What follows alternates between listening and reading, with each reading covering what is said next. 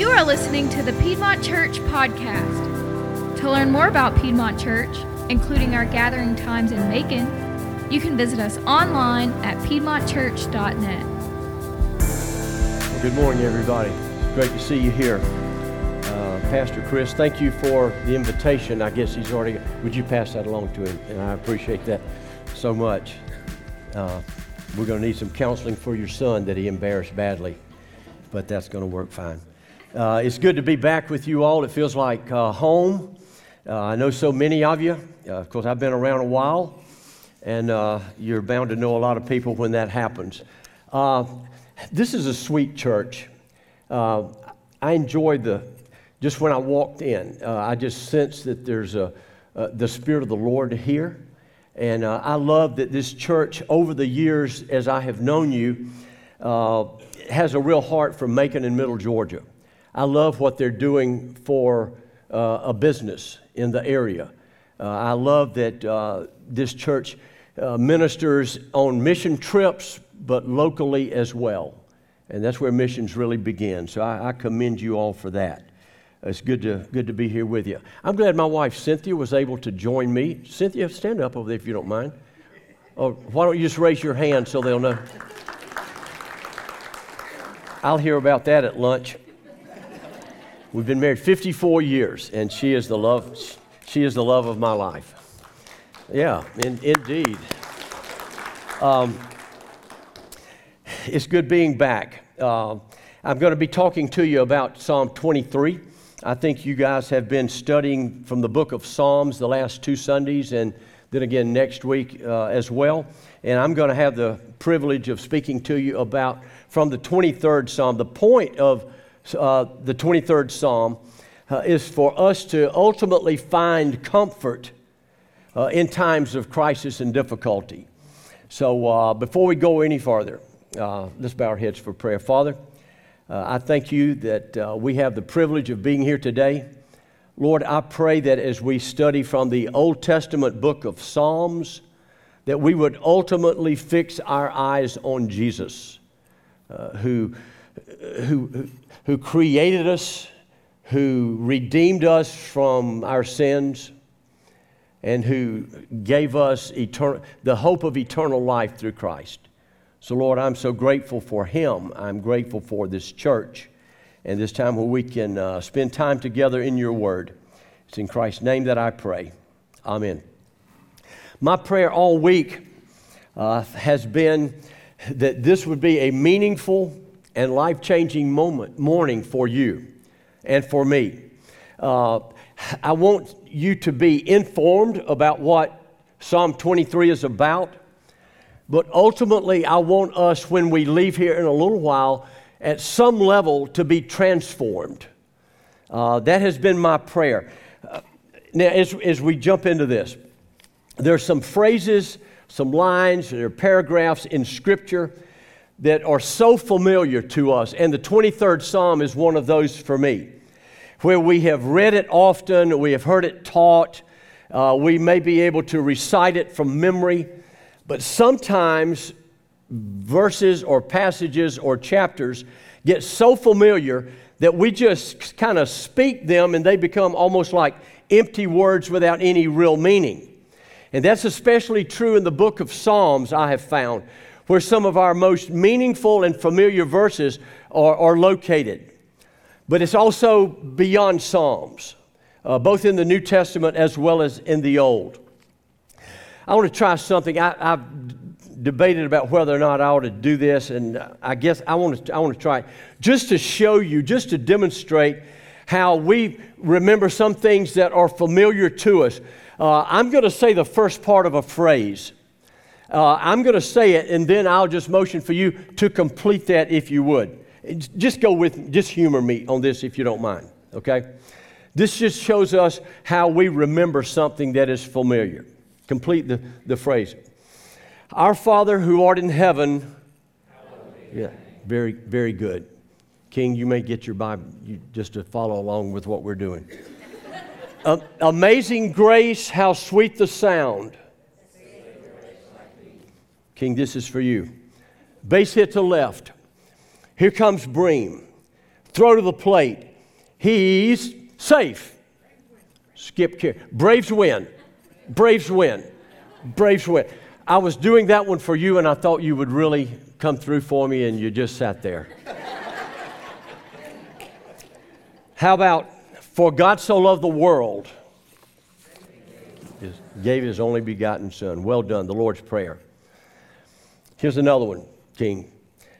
I guess you say, what can make me feel this way? My girl. That was just for you, and you quit on me. In the beginning, God created the heavens and the earth. It went better than I was thinking it might. The point is this. Some things are familiar. Some things are too familiar. But there are certain phrases, songs, verses, whatever, that are so memorable, so powerful, so deep and profound and meaningful that when we recite them, it's like we're experiencing them for the very first time. And I hope when you leave in just a little while that Psalm 23 will be that for you. Because for most of us, many of us, starting with me, it sometimes gets to be rote and just, it doesn't have the meaning that it really ought to. I hope the Lord's Prayer is an example of something biblical that is both familiar, but it is also stirring and it is meaningful. Sadly, sometimes when we pray the Lord's Prayer, it's just like we're just giving words before we play a ball game or something. Sadly, when we pray it, our Father who art in heaven, sometimes we're just speaking words. I hope that when we leave in a little while, I want the 23rd Psalm to resonate with you about God being the good shepherd. And for us, we are His sheep and how much we need Him. The point is this. In the 23rd Psalm, if we aren't careful, it may have become so familiar that we fail to recognize or remember the beauty of this passage. David wrote it in 1400 BC. The truth that is found here and the comfort that you and I can get during times of crisis. Today, let's look at a shepherd and his responsibility to his sheep. And we're going to go way beyond that. God wants us to know some things about being His children, about being His followers. And you're probably thinking, well, like what? I've learned some context about shepherds and sheep, and there's some lessons here for us. A biblical scholar once said in Psalm 23, there's the picture and the mention of a green pasture, the calm, still waters where He can minister to us. He said, this song of David can restore your soul. And I've got to tell you, there are many times in my life where I need my soul restored. And you're probably the same way. To me, one reason that I love Psalms 23 is because it is so personal. In fact, the 23rd Psalm is the most personal of all of David's writings. There are no references to we and us and ours. The references are to me and mine and I. Please stand, if you will, as I read the 23rd Psalm. And just follow along with me, if you don't mind. And listen to the number of personal pronouns here. The Lord is my shepherd. I shall not want. He makes me to lie down in green pastures. He leads me beside the still waters. He restores my soul. He leads me in the paths of righteousness for His name's sake. And yea, though I walk through the valley of the shadow of death, I will fear no evil, for you are with me. Your rod and your staff, they comfort me. You prepare a table before me in the presence of my enemies. You anoint my head with oil. My cup runs over. Surely goodness and mercy shall follow me all the days of my life, and I will dwell in the house of the Lord forever. Please be seated. So what's the purpose of the Psalms? the 23rd Psalm, and all the rest of the Psalms. We learn about the importance of prayer. We acknowledge that we have struggles and pain. We see the power of offering praise to the Lord, and even the fulfillment of Old Testament prophecy. And we find all of that in Psalms. The book of Psalms is something of a prayer book for God's people, for you and me. So what about the Psalms? You've been studying that the last couple of Sundays. It's 150 chapters. It's the longest book in the Bible. Psalm 119 is the longest chapter. It's obviously the book that when you open it in the middle, there you find Psalms. And Psalms itself translates as a sacred song or a hymn. The major writer of Psalms was David, who wrote 73 of the 150. The book of Psalms is an important book because it tells about the greatness of God. The Psalms affirm His faithfulness to us in times of trouble. The Psalms remind us about the significance, the importance of what God says. And here's why it's important. Because the Bible is the Word of God, and that should make it important to us because we want to know what He tells us to do. This morning, I want to look at our lives regarding the importance of Psalm 23. The title of the message is Comfort in Times of Crisis. The 23rd Psalm is David's testimony. It describes his personal experience with God. I use this passage in I do a lot of funerals, in almost every funeral where I speak. And I use it because it is so meaningful to us as believers, as followers of Jesus, because it covers all of our lives. It speaks to families at so many levels. It can be soothing to our wounded, mournful, grieving souls during hard times or death. And it has the capacity to bring comfort to us because it says, He is with us. Psalm 23 also deals with dark valleys of death. And it deals with our enemies and those who are in opposition to us and to the cause of Christ and to the Lord. Let's be honest. All of us will encounter struggles and hardships in this life. And that's why the 23rd Psalm speaks so deeply to me. But it also speaks about just the beauty of life and of God's creation, the green pastures, the still waters, where God restores our soul. I think this is what I love most about Psalm 23. It comforts us, and it gives us confidence in the God who made us. It reminds us how good He is and how powerful our God is, both in life and even in death. Psalm 23:1, David describes it this way: "The Lord is my shepherd, I shall not want." A shepherd, you know this already, but you're going to hear it again. The shepherd was the one who cared for the sheep, and they heard his voice, and they responded in kind. The shepherd is concerned about the welfare and the safety of those animals that are under his care. And back in those days, there were only guys who were taking care of those sheep. Here in this passage, David is writing out of his own experience because he had spent his early years, as you know, as a shepherd boy watching over the sheep. About sheep, they are not smart animals. They're completely dependent on their shepherd.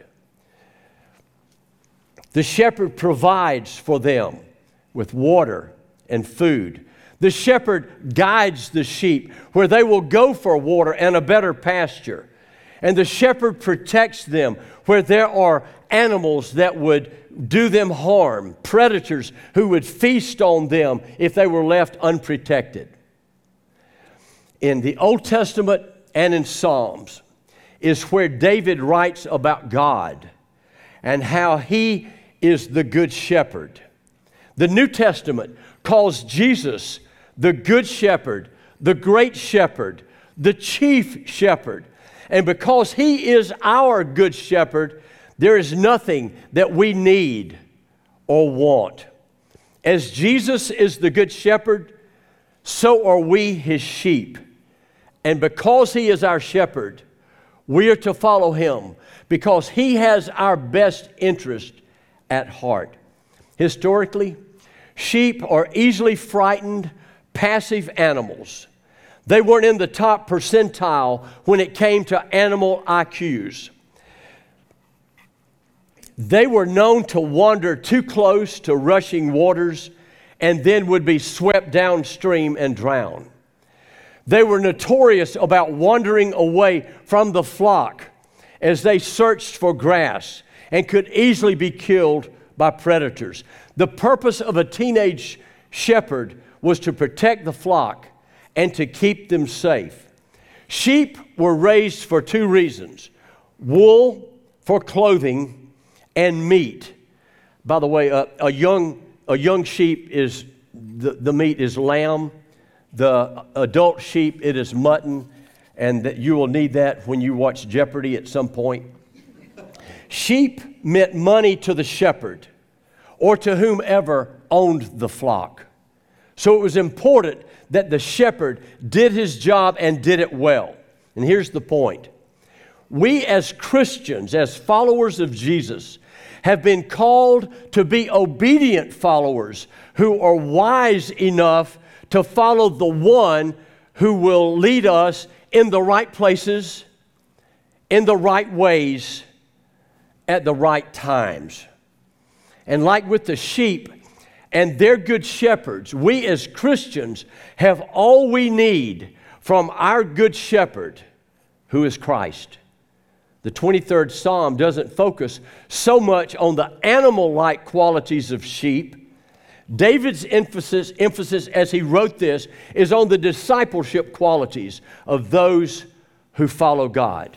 And here's the deal. When we recognize God as the Good Shepherd, then we will be wise to follow Him. In Psalm 23, verses 2 and 3, says, He makes me lie down in green pastures. He leads me beside the still waters. He restores my soul. He leads me in the paths of righteousness for His name's sake. When we allow the Good Shepherd to guide us, we will ultimately have contentment. But when we choose to reject our shepherd's care, when we choose sin over following Him, or when we go our own way, hear me, we can't blame God for the mess that we find ourselves in. We probably all know folks who have done just that. Maybe it was even us. Listen, people often go where they want, do as they please, and then blame God when they wind up in places that they had never intended on going, and doing things that will take them in some really bad directions. That's what happens when we disregard the direction of the Good Shepherd who calls us, listen, who calls us to follow Him. The results of going our own way are seldom good. So may we not blame God. That's on us. Our Good Shepherd, listen, knows the green pastures, and He knows the quiet, still waters, and they will restore our souls. I don't know what your green pasture is. It wouldn't be the same probably as that of a sheep or the still water.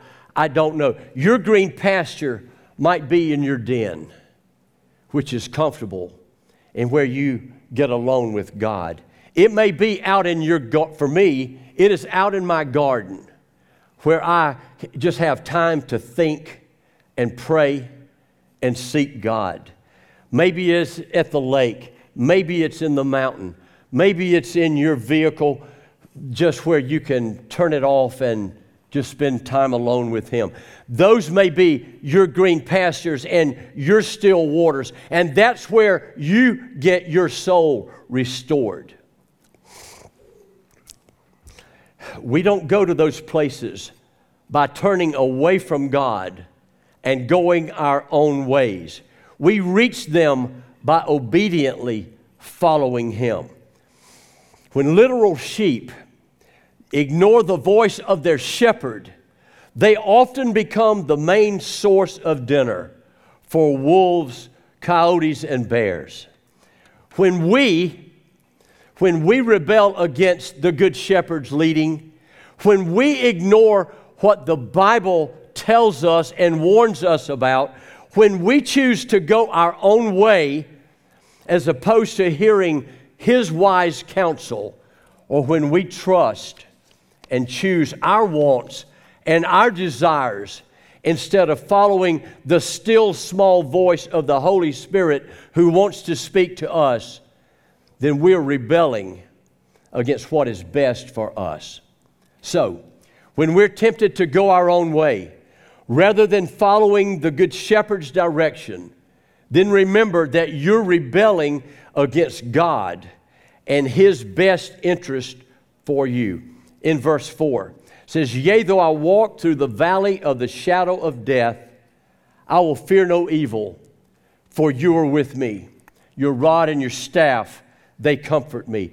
Death casts a large, ominous, scary shadow over us, and we are entirely helpless in the presence of death. And if you've ever been to a Christian funeral, it's likely that you have heard this very psalm read. Dr. Donald Gray Barnhouse was the pastor of 10th Presbyterian Church in Philadelphia. He related this story after his first wife's death. He was with his children. They had been to their mother's funeral, and he was driving them home. Dr. Barnhouse said that he was trying to think of some words that he could give to comfort his children who were grieving the loss of their mother. And just then, a huge moving van passed them, and as it passed, the truck cast a huge dark shadow over the car that they were in. Inspiration came to Dr. Barnhouse, and he said, "Children, would you rather be run over by a large truck or by its shadow?" Children said, "That's easy. We'd much rather be run over by the shadow. The shadow can't hurt us, but the truck can." And Dr. Barnhouse said, "Did you know that over 2,000 years ago, the truck of death," in his words, death ran over the Lord Jesus. But now, only the shadow can run over us. And we can deal with that. That's not eternal death. David really believed what he wrote about God. As I think about these words that David wrote, it's way more than just poetry. It's way more than just literary exaggeration or some theoretical theology. David, the author who wrote the 23rd Psalm, he experienced God in so many ways. He heard God's voice. David followed God's leading, and he felt God's care and His presence. So David wrote what was very real to him. Beyond those words, David had some solid convictions that were formed in what one writer called, I love this, the crucible of crisis that he experienced. The reason we can know that these things are true about David, who, by the way, wrote this book over 1,000 years ago before Christ, was because he left us the answers to what we need in Psalm 23. In verse 1, notice that in the first 3 verses that David refers to God in a couple of ways. He says, the Lord is my shepherd. And then he starts speaking about God as He. He makes me lie down. He leads me. He restores my soul. He leads me in the paths of righteousness. In verse 4 and 5, David kind of shifts the narrative. And then he begins to talk about God as you. He says, I will fear no evil, for you are with me. Your rod and your staff, they comfort me. You prepare a table before me in the presence of my enemies. You anoint my head with oil. I think it's interesting that David shifted the way he was talking both to and about God. He started out using he, as he makes me, he leads me, he restores, and so forth. And then he talks to God. You are with me, your rod and your staff. You may not care about that grammatically, and I get it, but I want to tell you something that's important. Here's what happened. David felt the shadows closing in. Then he tells who God is, and then he tells what God has done. He is pouring out his heart to the Father, to his shepherd. He is the sheep, and the Lord is his shepherd. Verse 4 describes the crisis points in David's life. And when he did, something deep, hear this, something deep and intimate happened between David and God. And that brings us to us. Have you ever noticed that at times, sometimes we're more prone to talk about God? When things are going well and He's kind of led us into green pastures, if you will. And we talk about Him and praise Him and speak to others about that. God is great and God is good. I find sometimes myself more prone to talk to God when I'm in a deep, dark valley or I'm in a dangerous ravine and we're dealing with death or illness or cancer or children gone wild or something else along those lines. In the light where things are good and bright and we are prone to, then sometimes we get prone to wander off in pursuit of something else or greener grass or do things our own way if we aren't careful. But in the dark, when times are difficult, that's when I want to hug God around the knees and just have Him pat me on the head and love me and express that love and care for me. I want Him to reaffirm Himself to me. And that's when I'm speaking to Him, not just about Him. 2 years ago, you'll pardon this personal deal here, a black stray kitten about 2 weeks old showed up at our house in the country. We'd never had a cat, but Cynthia fed him, so we do now.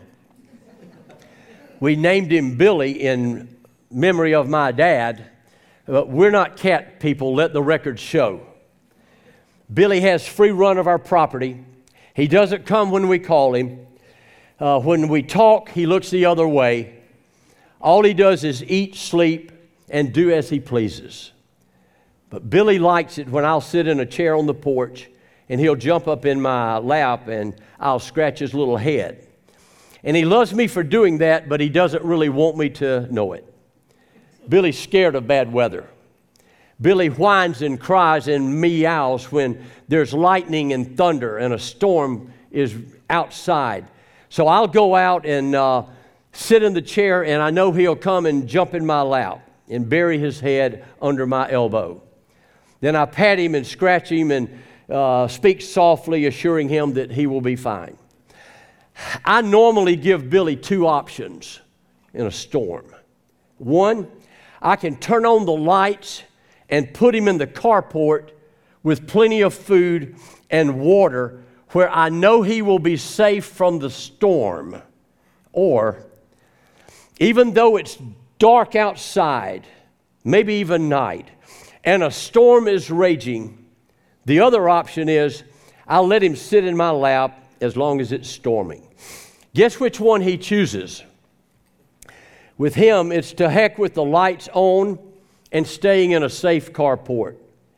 Billy chooses to be in my presence, in my lap, even if it's a very dark day.